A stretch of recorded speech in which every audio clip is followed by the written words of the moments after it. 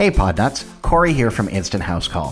Whether you're a break-fix tech who needs to provide remote support on demand without pre-installed software, or a managed service provider who wants to connect to unattended PCs anytime, Instant House Call makes remote support easy. I want to invite you to try Instant House Call free for yourself. Go to podnuts.com and click on the link in the show notes. Then use the promo code PODNUTS. Instant House Call is the best remote support on earth. We can prove it. Try it free now and see for yourself. Welcome to Podnuts Daily, episode number 487, a show for computer repair techs by computer repair techs. I'm your host, Jeff Hallish. I'm joined today by Paul Joyner from Sysadmin Today. Paul, how you doing? Doing well, Jeff. Good to have you on the show. Well, I'll tell you what, it sounds like you have a lot of things going on, a lot of credentials, and without me telling them all, I'm going to have you go back and basically tell us where you got started in fixing computers, doing IT, and kind of what your background is. Well, basically, I think it starts as a kid and just the love of technology. Back in the Atari 2600 days and playing, getting the Nintendo and just technology and then technology movies. You just love it. But it really all started back. I'm the youngest of three siblings, and my brother, who's 4 years older, started college. It was like 91, and he was commuting, so he had to have a computer. And so my parents went down to Circuit City when they were still around. Oh, wow. Yeah. I worked there when I was in college. And they went out and bought an IBM branded PS2. I'll never forget it. It's a 486. It was SX, 25, 4 megabytes of RAM, and I think it was 100 or 120 gig hard drive with Windows 3.1. And I remember they took it and they got an HP printer that still works to this day, by my DeskJet. Wow. And yeah, it's all metal gears. I mean, it was built to last back in those days. And anyway, he got it home and they set it all up. And I was scared to death of it, but I was fascinated. And so basically, it started there. And then my first Christmas, I think it was in like ninth grade, a Christmas used to get those CD multimedia kits. Where you can basically make your computer multimedia. You put your CD-ROM, you put your Sound Blaster card in, and I think it came with a whole bunch of software. Well, one Christmas I got that, and that was my first ever upgrade that I ever did. I took out the 5 1/4 floppy, put in the CD-ROM, put in the hard drive, figured out how to hook it all up. You had to do jumpers and dip switches back in those days. And but basically, it was like somebody put a hook in my mouth. I was just hooked. I was just fascinated. And then I put my first ever multimedia game in, which was I'm a huge Star Wars fan, and I put Star Wars Rebel Assault in it, and I was just blown away by the multimedia, and it was just, oh my gosh, this is just amazing. And so all through high school, basically had that computer worked on, upgraded it through the time, wrote I don't know how many papers on that thing. And then I went off to college, majored in computer science, and I worked at that Circuit City, like I was telling you about. And then, but that was a great job. I miss Circuit City actually. And then then when I graduated college, I got my first internship with a bank, and that's basically was my first IT job. This was the late 90s, and just to put perspective, like Exchange 5.5 was the best. That was what was out. Windows NT 4.0, workstation and server. That was basically what was in the field when I was cutting my teeth for the first time. And so I was basically kind of a grunt. I went around, I fixed end-user workstation software, and we didn't have remote access software. So they had like 40-some branches scattered throughout, the state. So I had to drive and, fix computers, power supplies, printers, setting up Outlook and you name it. I just did all the grunt work, but it was a great experience. And then from there, but basically I got my foot in the door. But then from there, I got, I guess, my first sysadmin job because the bank got bought out, like most banks, community banks do. Okay. Unfortunately. So I, which worked out well because I got my first IT job where I was a sysadmin for a food distributing company, and they had about 10 servers, and they just upgraded to Active Directory. So this was Windows 2000. Active Directory just came out with Windows 2000. So this was an amazing opportunity for me. And then that's where I learned, Exchange 2000, Active Directory, DNS fire, even more. I got my hands into the firewalling, the networking, and I did that for a while and really grew.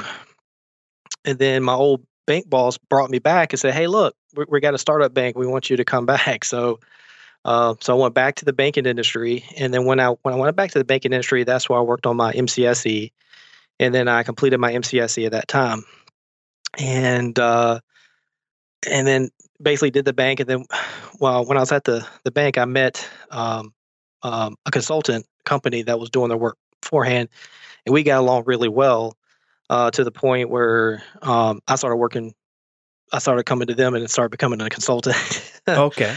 And I've been there ever since. So I've been there for, like I said, going on 9 years. I'm now a partner with the company. And then during that 9 years, basically I just blew up in, virtualization, SAN, hardware, data centers. I don't do telephony, but, telephony, networking, hardware migration, servers, and then we started to merge into that where we started kind of like a break fix type business, and then we kind of merged into a managed service provider / break fix. So we kind of have, if you want this mold, you do this. If you want that mold, you do that. And so we either do outsource their IT department. And for your smaller, even larger companies, we have some very, very large, companies that have hundreds of users where we do all their IT work, every bit of it. And they just find it more cost effective, so they don't have to, pay an IT shop, because IT shops, go on vacation. You have to pay them, HR benefits and disability and all that kind of good stuff. And a lot of times we offer value in them, outsourcing it to us or parts of it. And it's, from those 9 years, it just blew up, and, a lot of cloud services were, that type of evolution we're seeing nowadays. And I think that's a big thing now is, that on-premise hardware. Because when I first started, everything had on-premise hardware. Even your mom and pop shop with 1 or 2 users had a server. Right. And we're just not seeing that anymore. A lot of times, either because the software is now a software as a service. Maybe they need a server for QuickBooks, and now they run QuickBooks Online that's probably one of the easiest examples I can come up with. Different Sage, different applications out there. So now everything is basically coming off of on-premise and going into a subscription-based data center that you're renting the services from. And it's just it's been a crazy ride, but it's been a lot of fun. That is a cool story and background. I'll tell you what, there's a lot of experience that you have in there, and a lot of things that it sounds like you've done. And I'm sure there's things that you have liked over the time, and probably things that you didn't like so much, but just the opportunity to be able to learn all these different things. What a great way to learn. Well, I got very lucky, Jeff. The opportunities that I had, I guess the higher power looking after me. I don't know. We can go from there, but I just got very fortunate in my career to be basically at the right place at the right time.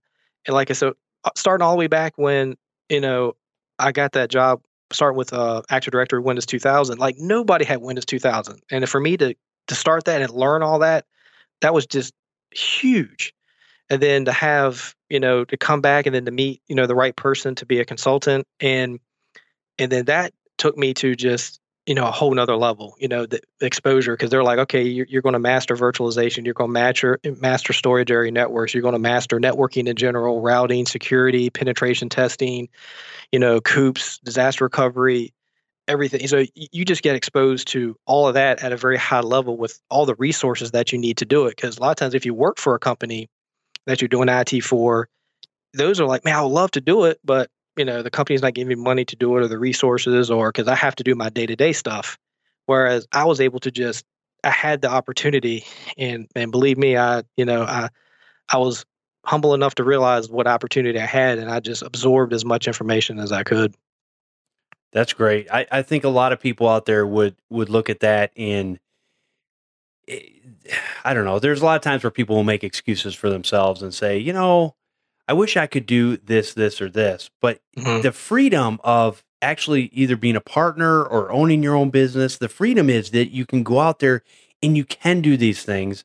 The problem is we're just not very good time managers generally. That's exactly what I was talking with Lisa. I just did one yesterday with Call That Girl. I just did a very similar what we're doing now, like an interview type thing. And that was one thing I was stating was time management is just something that you have to learn. And you're going to learn it with experience, because when I first started out, I basically was killing myself because I had to think I had to get everything done a certain amount of time. I didn't know how to delegate. I felt like I had to do everything myself or it wasn't going to be done right. So, be able to delegate tasks, be able to know how to prioritize what needs to be done, what doesn't, at what time, and to be able to train other people to do things, basically have a backup for yourself. That I kind of learned that the hard way, nothing detrimental, but I was a knucklehead. But eventually once I started learning these things to do, and basically don't overkill yourself, because I know there's like 500 million. If you use this utility, you will be a master at time management. And there's so much out there, and I think they get overwhelming. You know what? Just, basically notepad and paper is great.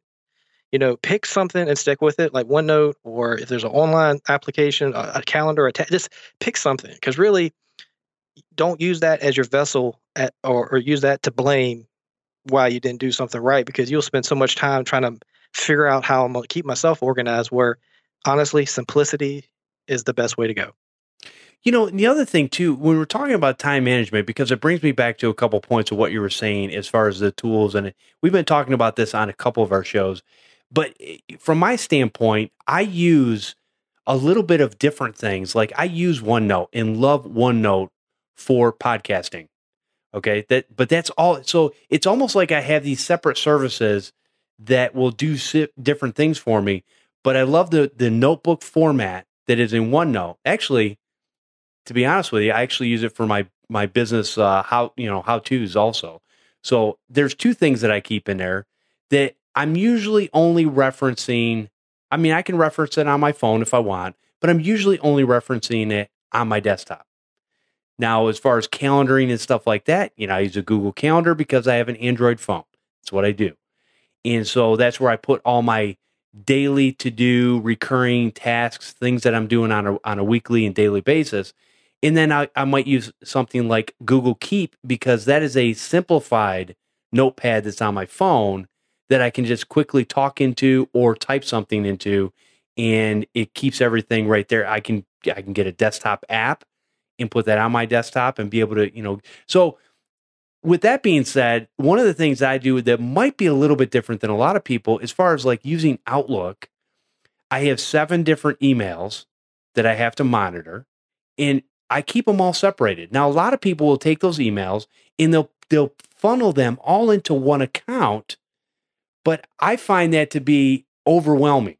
So for me, it's nice to have them separate. I click on them separately. They're for either separate parts of my business, separate parts of podcasting, different shows that I do, other personal family stuff, or whatever it is. But it seems to be that much better to keep my mind a little clearer, because again, if you get overwhelmed with all this stuff that comes up and you have no way for your brain to process it, you'll get stuck and go, I'm not doing nothing.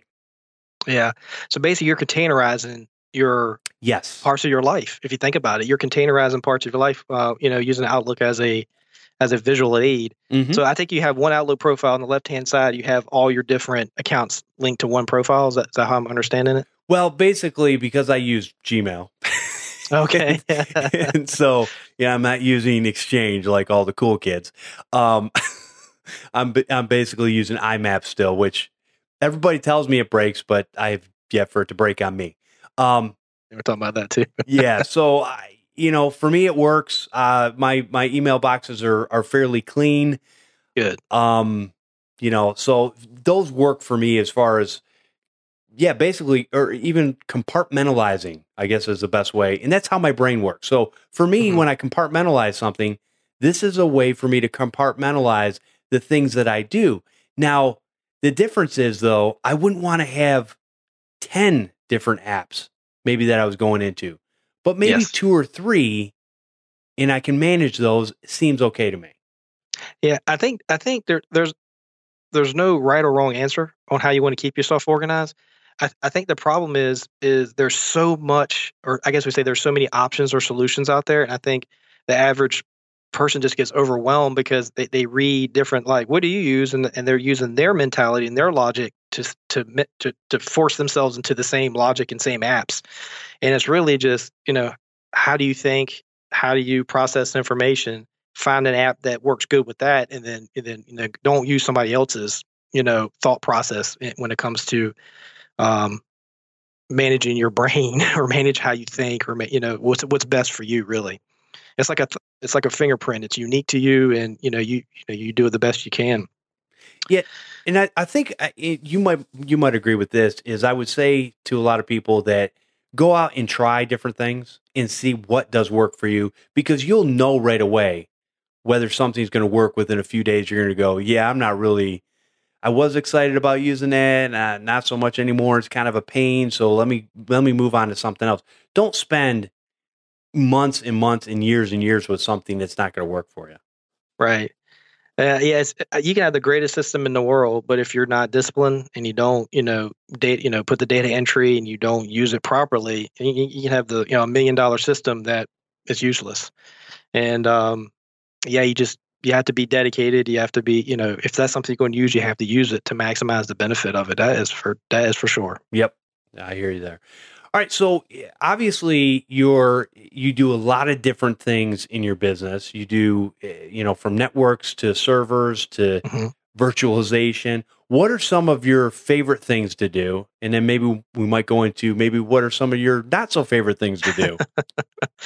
Well, I got some of this off the top of my head. We were just talking about this with some of my colleagues who I work with, and the things that I love to do are projects. And I like, basically, we have a project. Hey, all right, we're going to go in and we're going to migrate this over to Azure, or we're going to migrate them to Office 365, or we're going to upgrade their server hardware, upgrade their switches, upgrade their storage area network, put a new SAN in, fiber channel, whatever, or, maximize what you have to do. I love those type of projects. I like where I can go in, get your hands dirty, because after all, we're techs. This is what we love to do. We like to get our hands on the hardware. We like to make something better than what it was, kind of that instant gratification. We pulled this out, which was, 3 generations old. We put this in, man, now it's, just blistering fast, or the users are getting much more, productivity out of it.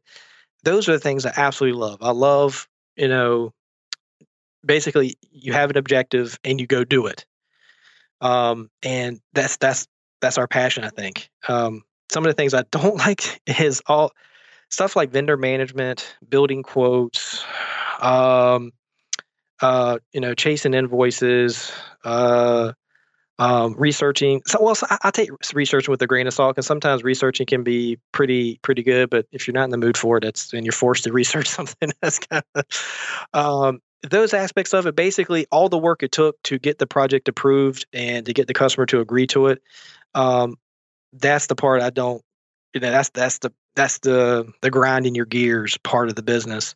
But I love being on site. We do so much remote access nowadays, and there's this phenomenal remote access tools. Take your pick. And I think we lose sight sometimes of nothing beats a handshake, Jeff. Nothing beats a face to face, a look in the eye. That trust. And just getting. I love being. I like the sales aspect of it. I like to generally, take up something, try to teach it, because in selling technology, you're almost a teacher as well. And so you're teaching it, and you're selling the benefits of it, and then you get to put it in and have fun doing that as well. And then you can build on those relationships and move forward.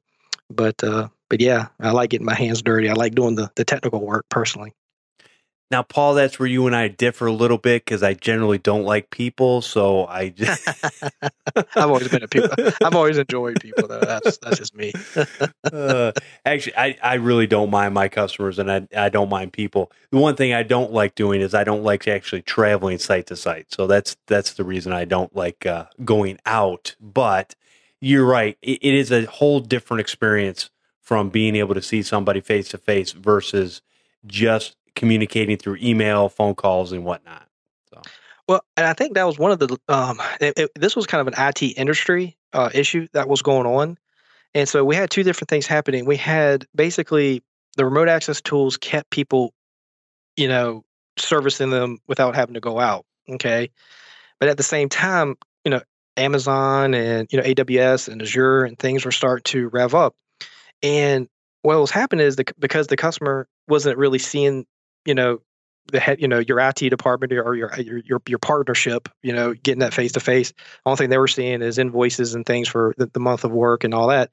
That they were starting to just buy their own things. Like, I know I need a server, so I got a credit card. Now I'm a I'm a CIO. I'm gonna go out and start buying, infrastructure. Right. And then that caused just a big issue. Then a kind of like a tidal wave, and then and it was a big studies that were done about it. It's like, you know what? Because of these remote access tools, you really from time to time, you have to do it like every day, of course, but from time to time, it is good to go out there and, meet the decision makers and, like I said, eye to eye, shake your hand, hey, I'm still your partner. We're still on the same page. I'm here for you type of thing. And I kind of felt a little bit of that myself, but it was I read some studies, and obviously this was across the board, nationwide. Yeah, I think there's a lot of truth to what you just said there, and it is very important for us to get out there and just be a part of that because when they don't see us, all of a sudden they think that what am I paying this company for? Yes, and it's like you're paying us because you're not breaking like you used to. That's why you're paying us. But they don't see that because they're not really seeing what's going on behind closed doors.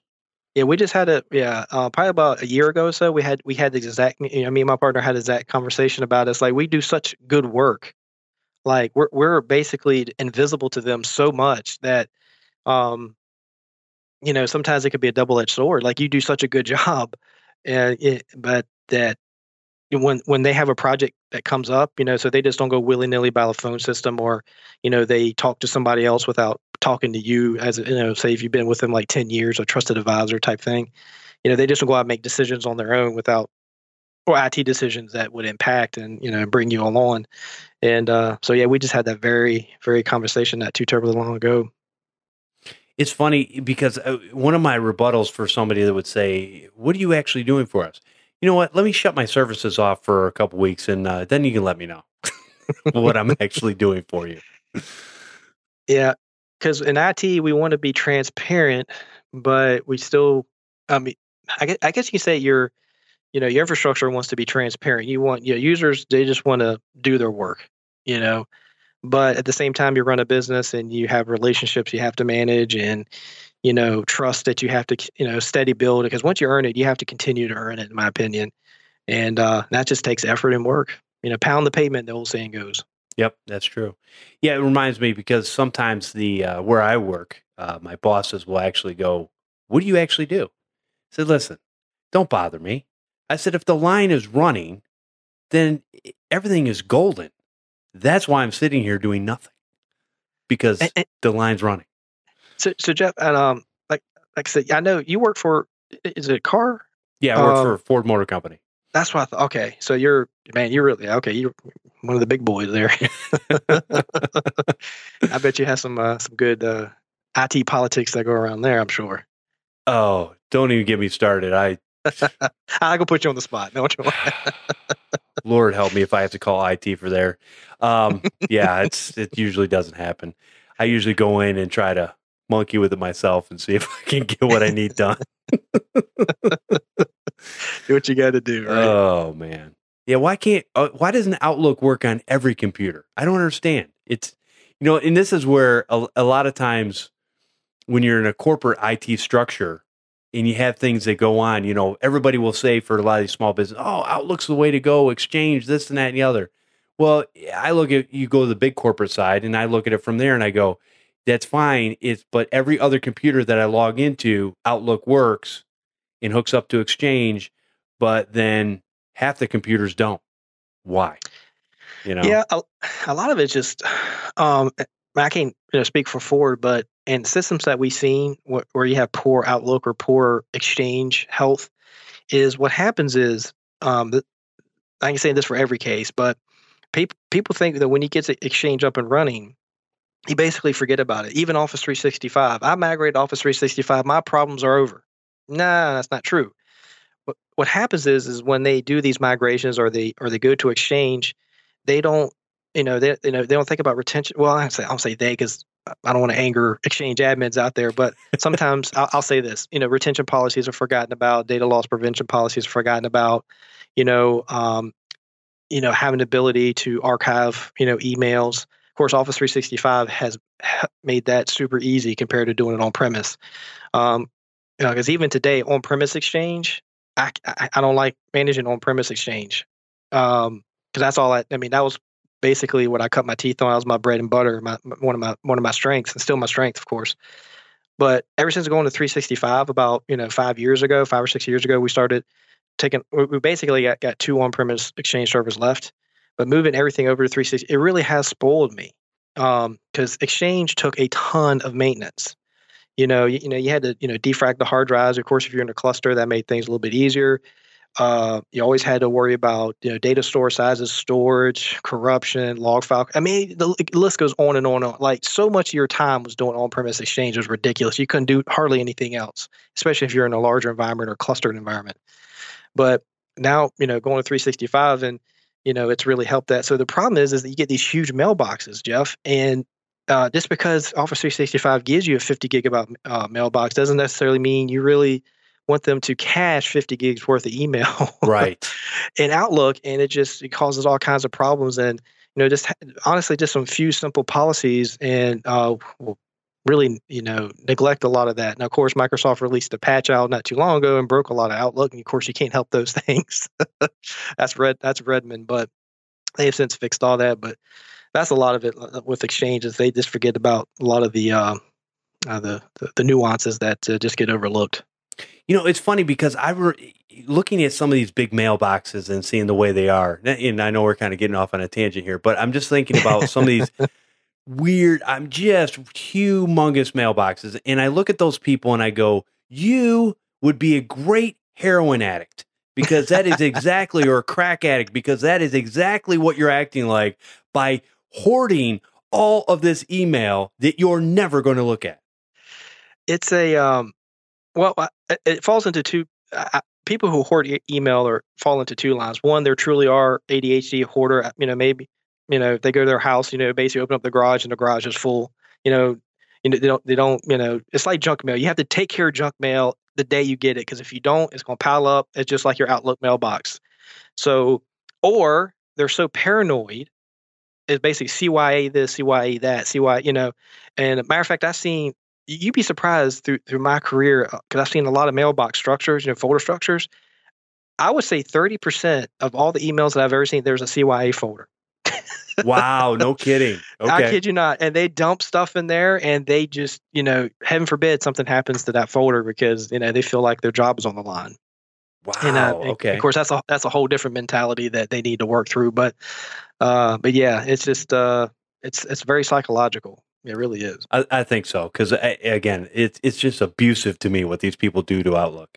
Yeah, and I was when I was doing the interview yesterday with Lisa. I told her, I said, Lisa, believe it or not, I've seen 100 gig PST file mail. The fact that it was 100 gig, and the fact it wasn't broken, that's kind of one of the things. Like, it wasn't broken. It actually had mail into it, but the fact it was 100 gigs. It just, to this day, it still just blows my mind. Think about it, 100 gigs worth of text and some attachments and things like that. But think about it, most of that's text, and it's 100 gigs. Yeah. Again, these people would be great drug addicts. That's hilarious. Wow. Okay, so now in your business, obviously you're using tools, software, hardware. Now, do you guys do a lot of hardware support, or is that mostly Yes. okay? So what types of favorite tools do you have, software, hardware wise? Well, we have quite a just like with anything else, I think we probably use a lot of the same tools.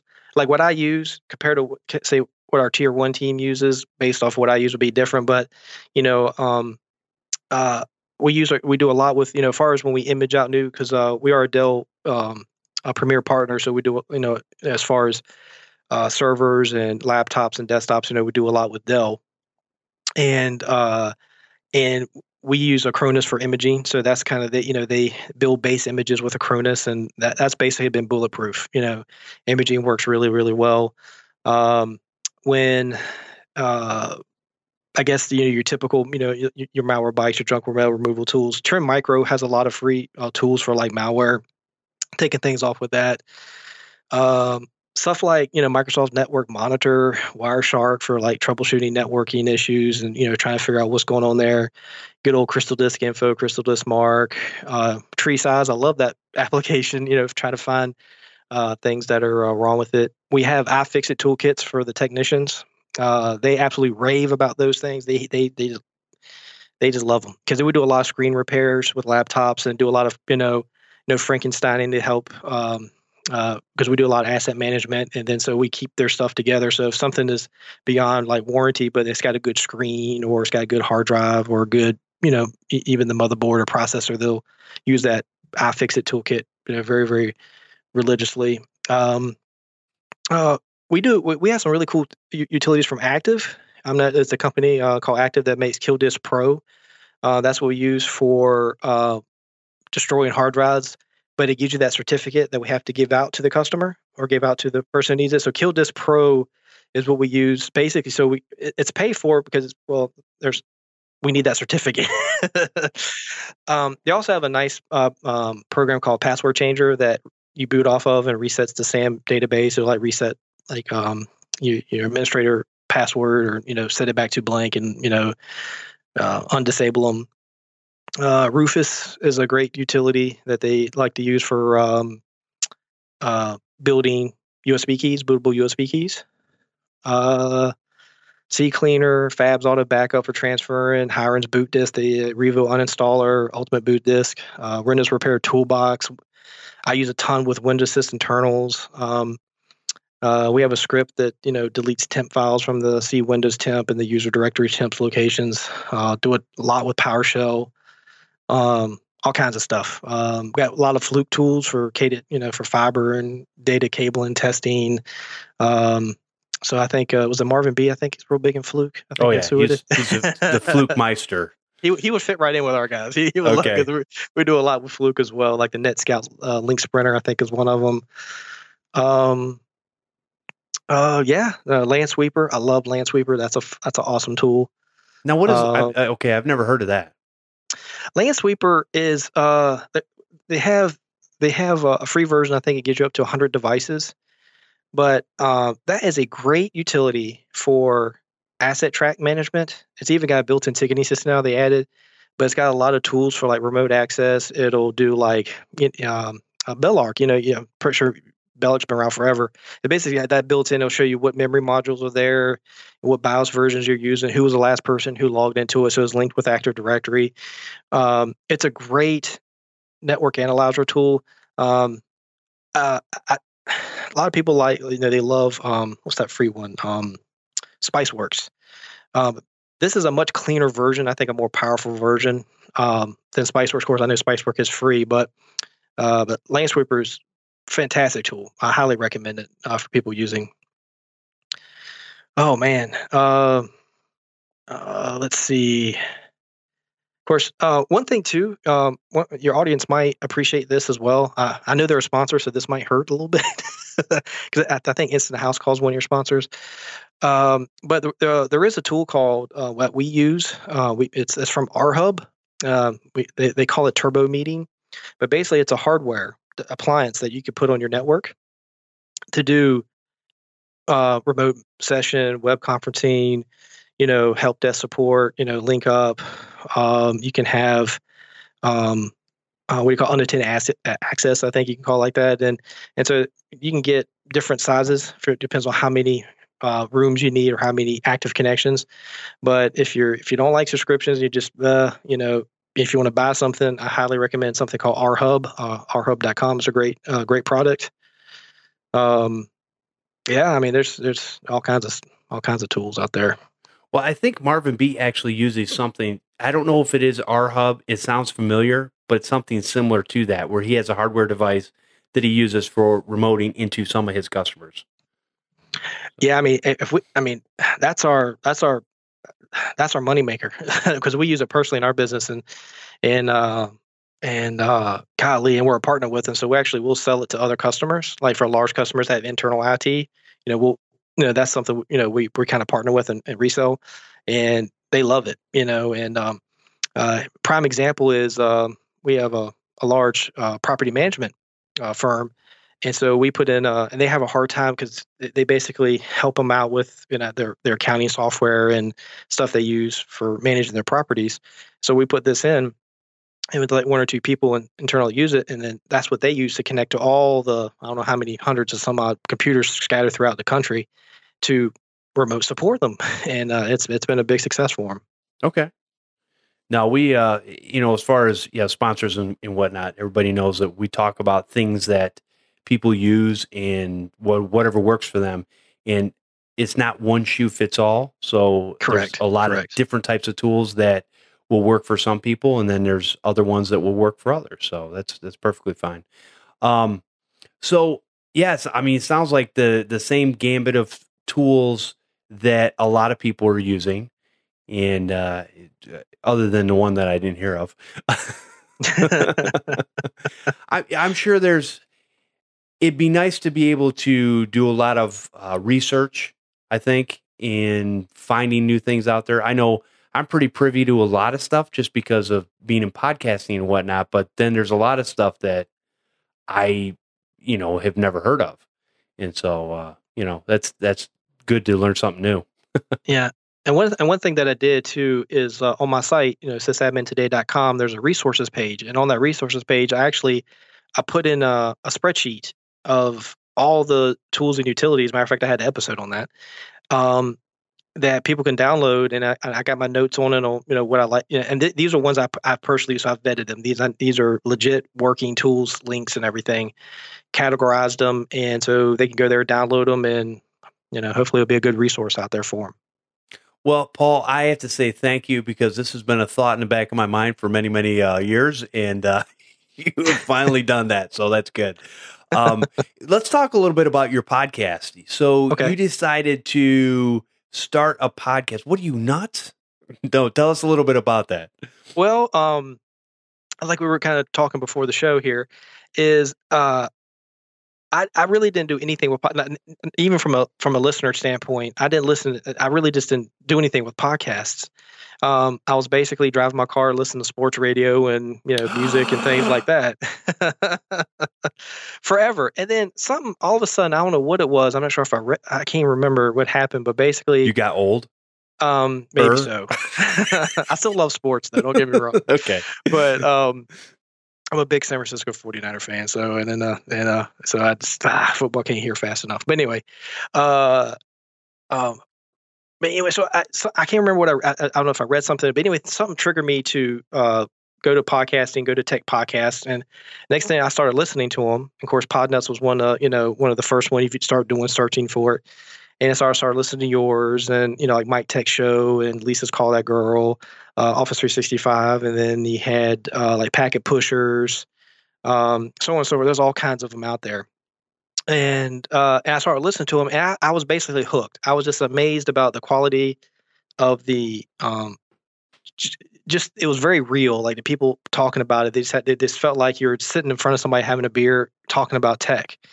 And just enjoying themselves. And I just got hooked on the content. And then something just kind of inside me said, you know what, Paul, you got, almost 18 years of experience. You could be an awesome resource for the listeners out there as well.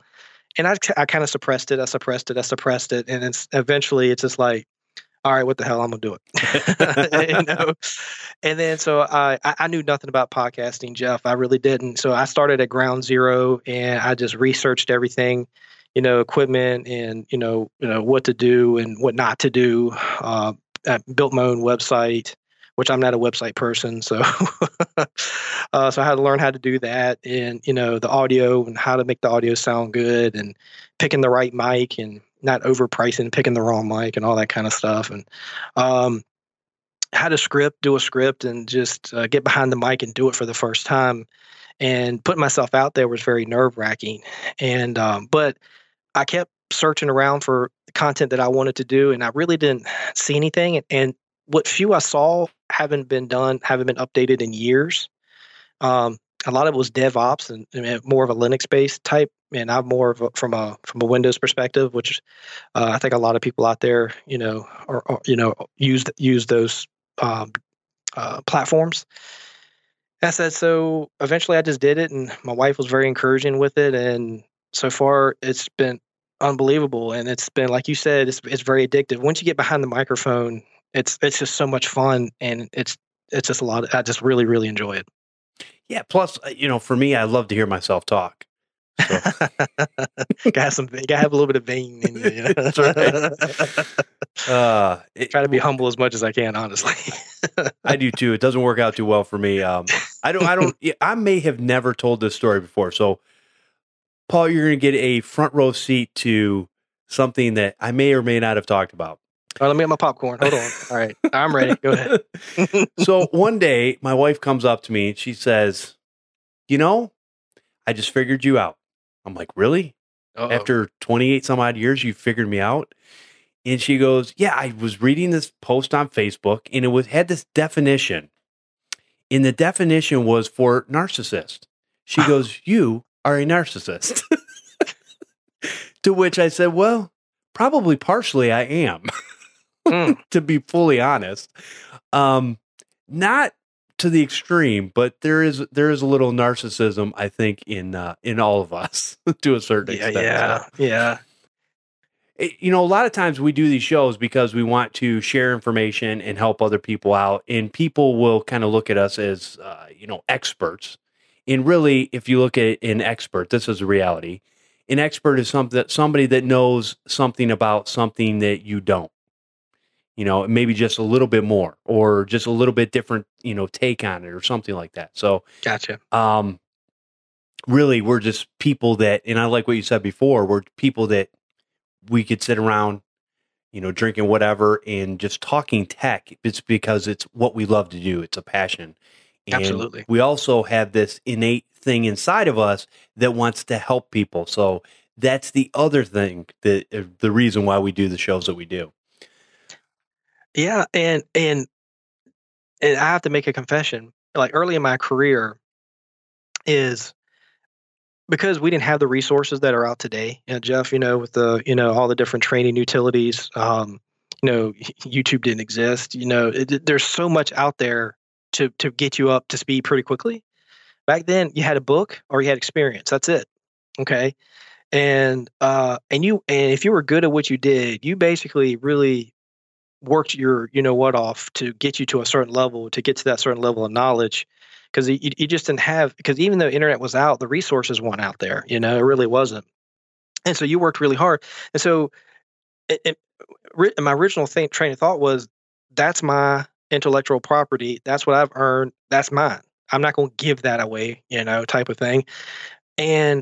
But as I've gotten older, I've kind of learned that that's not the right way to think. And basically we need to be, like you said, a resource to help people and to share your knowledge, share your experiences. It's kind of like history. You basically learn, from people's mistakes, and you learn what to do, what not to do through experience and other people's experiences.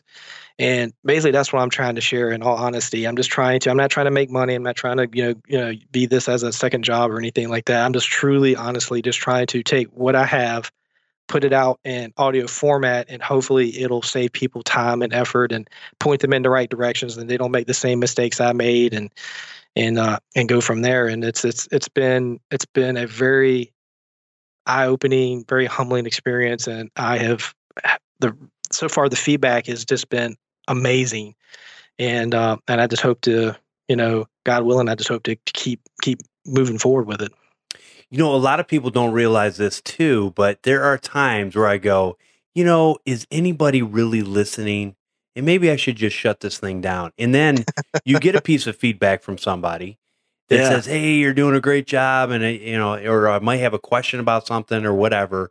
And you interact with these people, and it makes it well worth it. Where you're like, you know what? I'll go on for another week. I know. Talking about, Dorr, he did that for me, or Stephen, I guess the president, and he sent me just an amazing comment, and I just kind of almost dropped I was reading on the iPad, and but basically dropped like, good Lord, I mean, for him to say that, that really, man, it warmed my heart, that's for sure, and I was just hoping, if he's listening, just thanks so much for that comment. Oh, he listens. He listens to every show. He listens to something like over 80 shows or something like that. Yeah. And that's amazing. It is. Because I used to listen to probably 40 shows, and that's back when I used to work on the line, and I don't have that much car time or line time anymore. So I had to cut my way down. So if you're on the line, you can have a headset in and listen and, kind of do your thing? Well, yes. Do they want you to? No. No, I got you. Okay. I'm part of a union. There's not much they're going to say. So, touche. They'd like you to not, and they try to make rules, and part of it's for safety. I get it, but I always used to have the Bluetooth headset and have one earbud in. Well, actually, even when I had wired way back in the day before they had Bluetooth headsets, and I would put one in and leave another one open so I could hear what was going on around me. Yeah, you can just put those AirPods in and look ridiculous, though. Yeah, I still like my LG. They kind of probably look a little ridiculous because they hang around my neck, but I can just pull one of the earbuds out and put it in my ear. The other one stays just around my neck. It's funny. That's what I do with my headphones too. Like, I don't know if it's just a human instinct or something, because I'll do that. Like, I'll put one out, make sure I listen, make sure nothing's like blowing up downstairs. Yeah. I got my other, earpiece on, getting the content that you're looking at. But yeah, I think we're all like that. So now, do you have a commute to work? I do. I work in Virginia Beach. I basically right there near the East Coast, if you will. So I have about a 45-minute drive.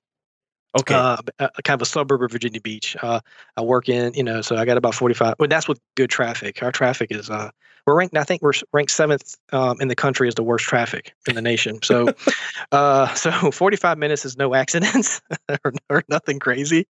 But yeah, so I don't go out in the field as much as I used to. But I definitely got that 45 minutes there to an hour, to and from. That's a lot of podcast listening time. Yeah, that's where I can't get enough of them, man. I listen to so much of it on the road, and it's just, I was like, man, why wasn't I not doing this years ago? Because there's so much stuff that I've listened to actually helped me with my job, or even better, sparked ideas for doing things better. And it's just a great community out there.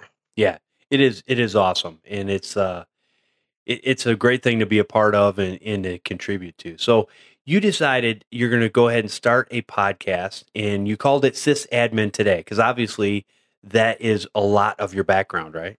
Yes. Yeah. The name just kind of popped all of a sudden. I don't know. It just, I was talking to my wife, and it just came to me.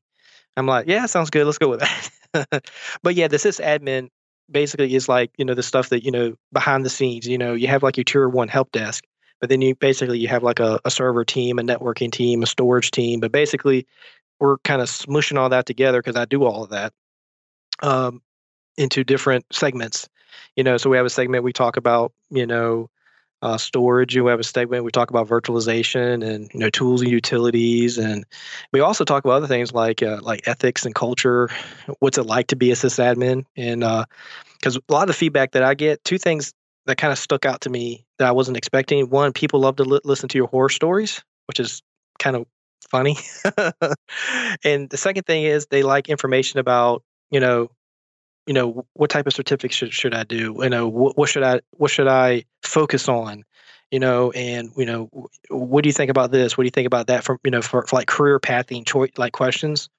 So, I get a lot. That's probably my number one feedback that I get. And for those who are listening, for career path, I always say, for anything else, stick with networking. Be a master at networking, routing, and switching, because that's never going away. Cloud services, on premise, endpoints, laptops, desktops, you name it. Networking is always going to be there. So if you're a master at networking, I guarantee you'll have a job. Nice. That's good advice there. Very good. Well, I think we've talked about a lot of different things. I would say let's go ahead and end off with this. But what are some of your business tips that maybe you've learned over time, or that have worked for you, or that you've learned from, that I'll never do that again? Wow, that's a good one. I'll say for business tips is just, I know it sounds like a cliche, but be very honest. Don't be cocky with your customers or your end users, because if you're an IT manager, your end users are your customers. Okay, so be very honest, forthright. Your time management. I would say communication is the biggest thing that I see that falls through the cracks with either with other businesses that I work with, other employees that we're training, is keep communication up and going. Let people know what's going on. A good example with this was, Jeff, like for instance, say you got a system outage and you email everybody, hey, the system's down, we're aware of it, we're working on it, or an application, whatever. And then say 6 hours later it gets fixed, and but there's never any communication during that 6 hours to other people, what's going on, management, things like that. So communication is just absolutely vital, and that's something I see as a big issue that a lot of people have problems with, or could be better with. And just be professional, dress professional, be polite. Just honesty is the best policy. And if you follow by those guidelines, everybody has, the tech can be taught, Jeff. You can learn tech, but learning, just good business manners, communication, time management, be punctual, be on time, show respect to the, people you work with. You do those things, you'll be successful. I guarantee you, not in tech, but in anything. Absolutely. I agree 100%. Yeah. A lot of people just need that, just be a real human being person. I think a lot of people too is they like to be communicated to, and they like to know what's going on. And so sometimes we think about it as it's taking time, or we're over communicating. But if you over communicate, they tend to leave you alone about the little, irritations that may have happened because of an outage or something like that. They kind of let that stuff go by the wayside because, hey, you let me know what was going on from point A to point Z, and everything's up and running now, so I'm a happy camper, versus sitting there twiddling your thumbs going, when's it going to come back online? When's it going to come back online? So, yeah, it's just like it's a fine line. You don't want to overdo it, but it's one of those things. Like if it's a major something down, it's like, we're still aware, we're still working on it. Something just as simple as that can pay big dividends. And but just little things like that. It's always the detail work. Like you can cut your grass with a ride mower, but if you don't do the edge work and the weed eating and the blowing and making everything look nice, it doesn't matter. That's true with life. If you can do the big stuff, but it's the details that make it look good, and that's the hardest work. And just because you cut less of a square footage doesn't mean that small detail didn't make just as big as an impact as what you did, in the big stuff. Very well said. Well, Paul, I really enjoyed talking with you today and learning about your business, learning about your podcast, and I know you're going to do great things out there. But why don't you take this time and let people know where they can find you at, website and all that, and we'll definitely have the links in the show notes. But go ahead and let people know where they can find you at. Sure. Yep. It's I was lucky to get the domain. It's sysadmin, sysadmin today.com, and everything's there. How to subscribe, all my resources, and all my episodes. Awesome. I will definitely be taking a listen to those. So I was able to find them in my podcast app today. Awesome. All right. Well, thank you for coming on the show, and appreciate all your information. Oh, same here, Jeff. Thanks for having me. All right, you guys can find me on the Google Plus at Jeffrey Hallish or Twitter at TechNutPC. If you'd like to be a guest like Paul was, send an email to guest@podnuts.com. And I want to thank our sponsor, Instant House Call, for this episode of Podnuts Daily. Don't forget, if you need business paperwork to get you started in your computer repair business, then check out the link for the TechNibble Computer Business Kit over at podnuts.com/deals. And if you want to help support the Podnuts Network by giving $1 a month through our subscribe button over at podnuts.com or patreon.com/podnuts, we definitely would appreciate that. And we can continue to bring you these great shows. I want to thank everyone for listening and subscribing to the show. We'll see you next time on Podnuts Daily.